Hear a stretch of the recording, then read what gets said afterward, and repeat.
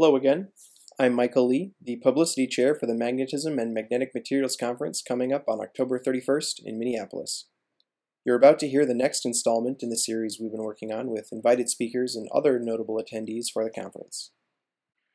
My guest today is Dr. Chris Leighton, the distinguished McKnight University Professor of Chemical Engineering and Materials Science at the University of Minnesota. Among other roles at MMM 2022, Dr. Leighton will be presenting an invited talk in the complex oxide session. During our conversation, he covered everything from research inspiration to the perks of Minneapolis. I'll let Dr. Leighton take it from here. Yeah, so I guess I'll introduce myself, right? So I'm Chris Leighton. I'm on the faculty at the University of Minnesota. I'm in chemical engineering and material science. That's my home department. I also have an appointment in physics at the University of Minnesota. So local to the conference, which is exciting for us this year. And my research obviously involves magnetism. I've been going to the MMM conference for more than 20 years since I was a postdoc, actually. Really central conference for me. It's the one that I immediately pencil in my calendar, every time I'm going to go to it. So I work on electronic and magnetic properties of materials in general. So magnetism probably is about 50+% of what we do in my group. We really sort of work at the interface between material science and physics.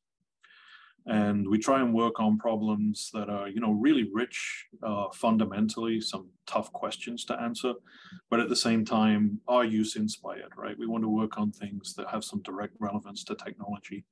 Maybe not so close to technology that, it's something that a company could do, for instance, in magnetic recording, but, in that sweet spot where it's a little bit further out from technological application, where that sort of fundamental exploration can really have an impact. So in terms of specifics, things that we work on right now, metallic spintronics is something that I work on, and we've been working on for some time. And that's, a mix of fundamental and applied. We are interested in that for next generation recording head concepts, but also to understand spin relaxation in non-magnetic metals. My group works quite a bit on complex oxides. Magnetic complex oxides are going to be what I'm talking about in my invited talk at the upcoming conference.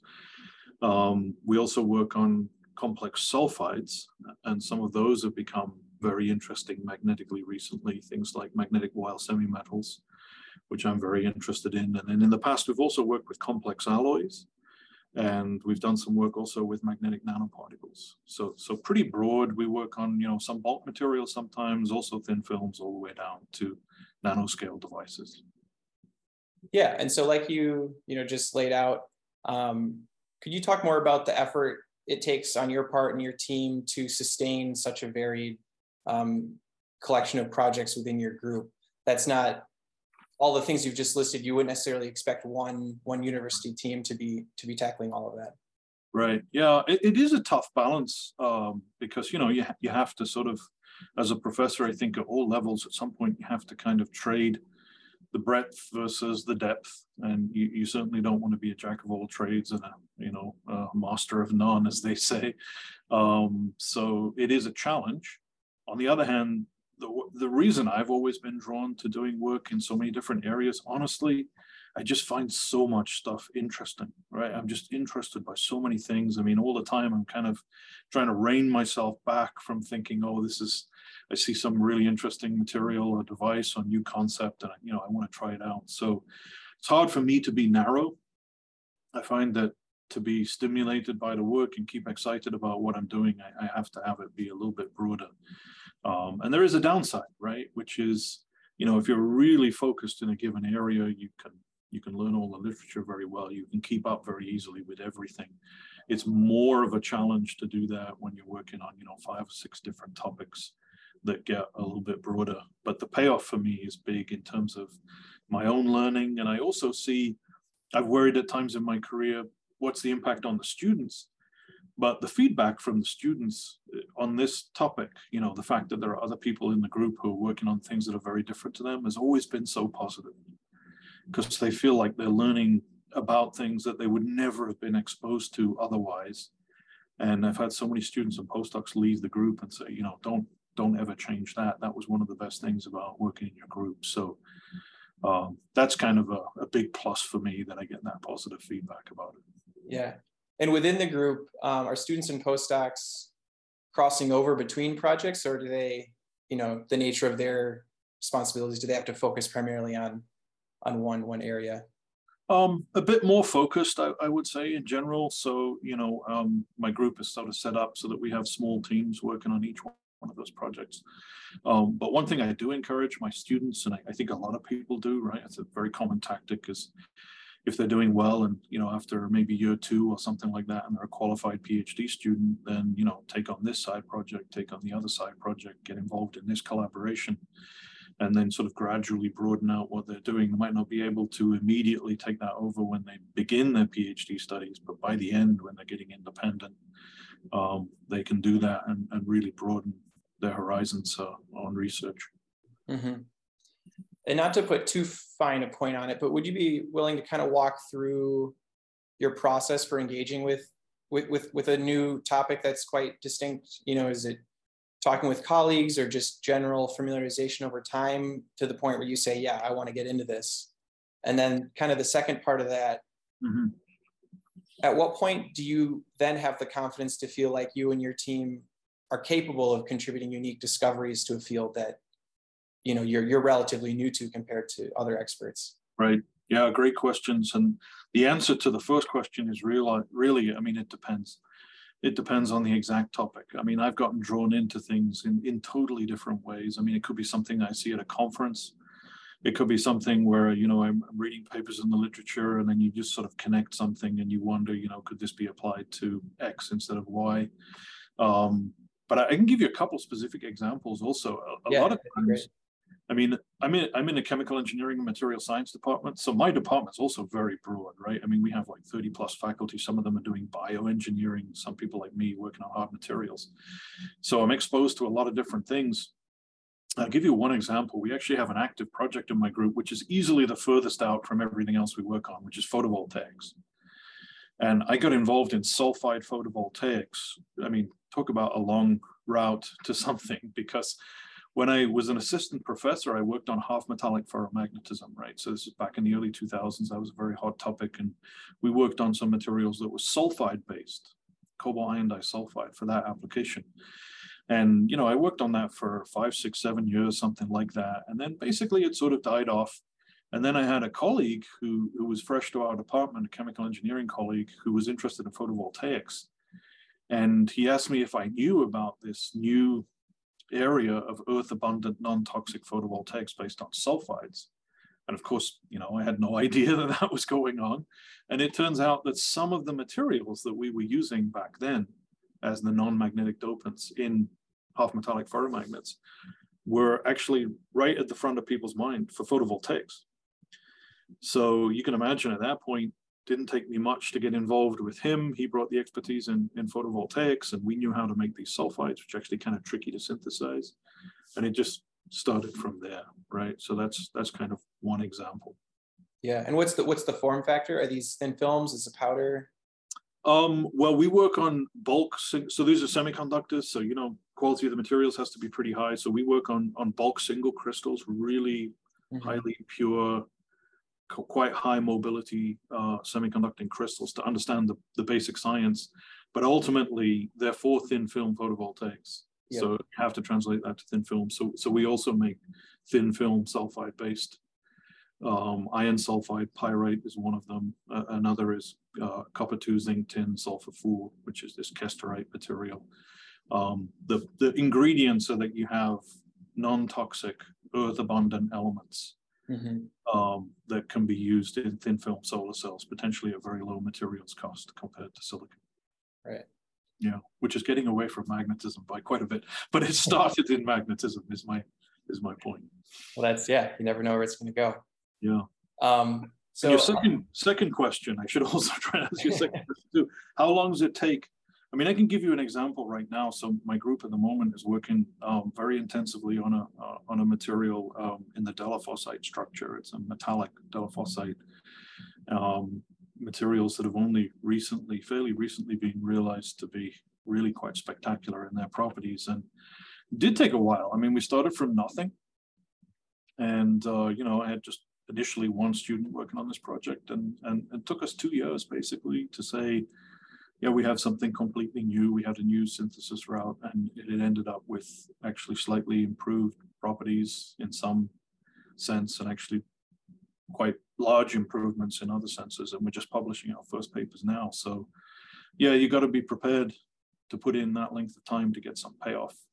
On the other hand, I know that that's a topic that I'm going to be working on for some time, because it's a very active area and really interesting.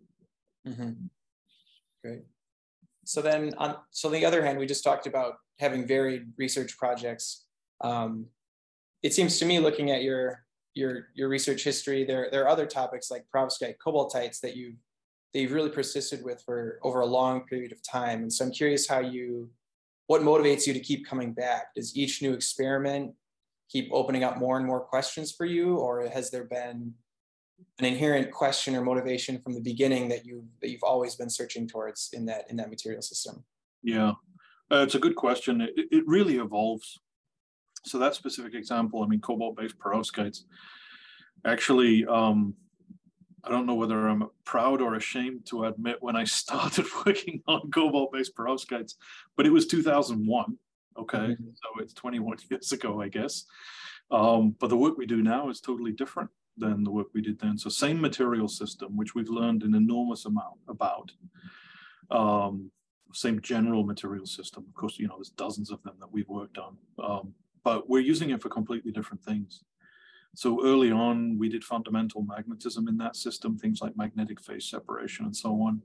And then we sort of morphed that into doing complex oxide heterostructures using the cobaltites, which is, a pretty hot area in magnetism. It still is.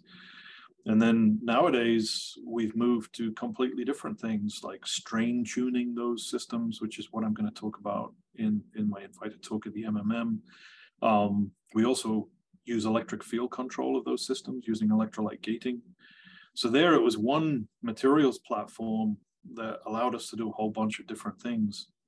And so the work ends up being really radically different than it was 20 years ago, but just has a material in common, which is this class of perovskites. Yeah, you feel the cobaltites are just the medium that you have this expertise to explore all of these physical phenomena. Is that? Yeah.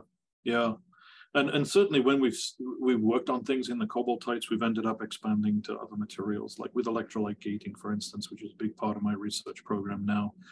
We probably applied that to a dozen different material systems, but the one we did first was, a prototypical cobaltite system, because it was a system we understood so well. Mm-hmm. And so at the beginning, you mentioned you like to focus on, more fundamental studies of material properties.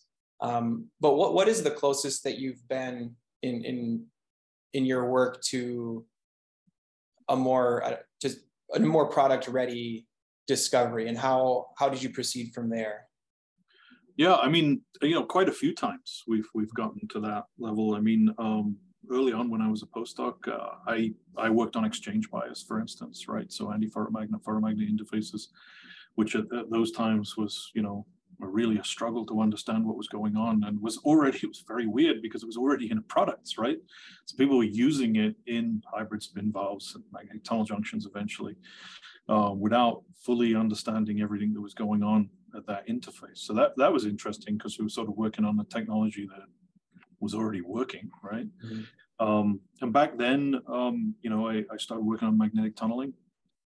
So, that ended up in products which are now in hard disk drives, which is very interesting to see. And that kind of things has sort of happened throughout my research career. And right now, I think the aspect where I see it the most is in the metallic spin transport stuff that we do, where, the kind of, we use non-local spin valves to measure spin transport.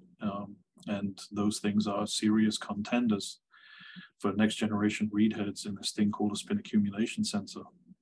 Yeah. So certainly lots of fundamental questions, but really is problems that we need to solve to try and get these devices and materials actually used. Yeah. And not to steal your ideas here, but is there, an effort or idea in magnetism right now that you're very optimistic about or very curious about, something that you pay attention to? You're not about to jump into it yourself, but you like to follow along. Yeah, a bunch. I mean, one of them, the one that springs to my mind immediately, is of course 2D magnets. I think that it's been sort of inevitable, but nevertheless very interesting, right? Because the 2D craze got so huge. It was never, I don't know, it seemed pretty obvious to me that eventually magnetism would impinge on that. And it has. And, lots of really interesting material systems. Some of the phenomena people are seeing are really incredible, right? And you've got to wonder if all of the selling points of 2D are also going to apply potentially eventually in magnetic technologies. So I would say that area for sure. I would say another is, and again, it was sort of inevitable, but the intersection of topology with magnetism. Right. So I think of things like skyrmions, but I also think of some that we are starting to work on, like magnetic wire semimetals, for instance. I think that is a really interesting area where the potential payoff is huge. And I think we only sort of know a little bit about how big that might be. So those are a couple of examples. To be honest, there's more things that I keep an eye on. No doubt. Those two big ones. Yeah. And so to change gears a little bit, it's my understanding that you're a fairly well-regarded instructor amongst graduate students and undergraduates at the University of Minnesota. So I was hoping you could. I've heard from some people. Okay, that's good. You've got inside information. Yeah. Well, I won't disclose my sources. But I was hoping you would maybe have some advice or thoughts to share with new or aspiring professors on the importance of your teaching responsibilities in that role. Yeah, and it is really important. I mean, I'm thankful. So I came straight from postdoc to this department. In this department, all of my peers and people I looked up to, the sort of senior members of my department, all put serious effort and emphasis on teaching, right? At the end of the day, it's a big part of what we get paid for as faculty members, to teach undergrads and grad students, right? So I always put a lot of effort into it, but I always found it wasn't that hard to put a lot of effort into teaching, because it is actually fun, right? I mean, it's a big time sink, but on the other hand, it's a challenging thing to do. It's a fun thing to do. I've always enjoyed it. It's kind of amazing to me, I mean, I've been doing it for 21 years, but somehow every semester brings up something new that I haven't, especially in the last few years, right, for obvious reasons, but brought up something new that sort of still challenges me. So yeah, it is a balance between research and teaching, and people view the balance in different ways, but I've always enjoyed it. I found it's in some way, it's like a little break from research. But I would also say that, sometimes things go back and forth between teaching and research. It's not like there are no research ideas that come out of teaching, especially when you take on a new class and you broaden your own horizons by teaching something you've never taught before. That can bring some interesting new ideas, and also, just in your own core topics, like in electronic and magnetic materials, like if I'm teaching an 8,000 level class on that definitely sharpens my skills. There's no doubt about that. So it does have some impact, I think, on my research as well. But yeah, a balance, but I think, it's a balance where the right kind of happy medium can be found. Mm-hmm. Yeah. And so my last question here is from Yayoi. We know the conference isn't in Hawaii this year, but is there anything you can say to get people excited about visiting your longtime home of Minneapolis? Yeah. So Yayoi is referring to 2014. I was general chair of the MMM, and I lucked out. I was the person who got Honolulu, and it was big, right? It turned out to be, I think it was the biggest MMM conference we've ever had. So people really like going to Hawaii. But I mean, this conference, for me, it's obviously exciting because it's in Minneapolis, but I think from a number of perspectives, it shapes up to be really good. I mean, I've seen the list of the The special sessions, I've seen the list of the invited speakers and the symposia. They will look phenomenal. I think Minneapolis is kind of a great place to have the MMM conference. We're going to have a lot of local industry people, like from Seagate, for instance. We're going to have a lot from the University of Minnesota. It's pretty central, very easy to get here, as you know, and a great city to visit.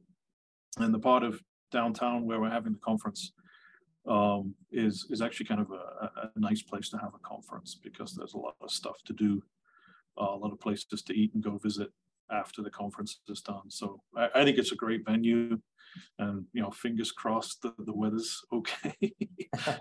Anything can happen around about that time, but it could be very nice. We'll see. I think it's going to be great. Crisp fall weather. Right. Yeah. Well, that's all I had to talk to you about. Keep it quick here. But is there anything else that you wanted to get the word out on? I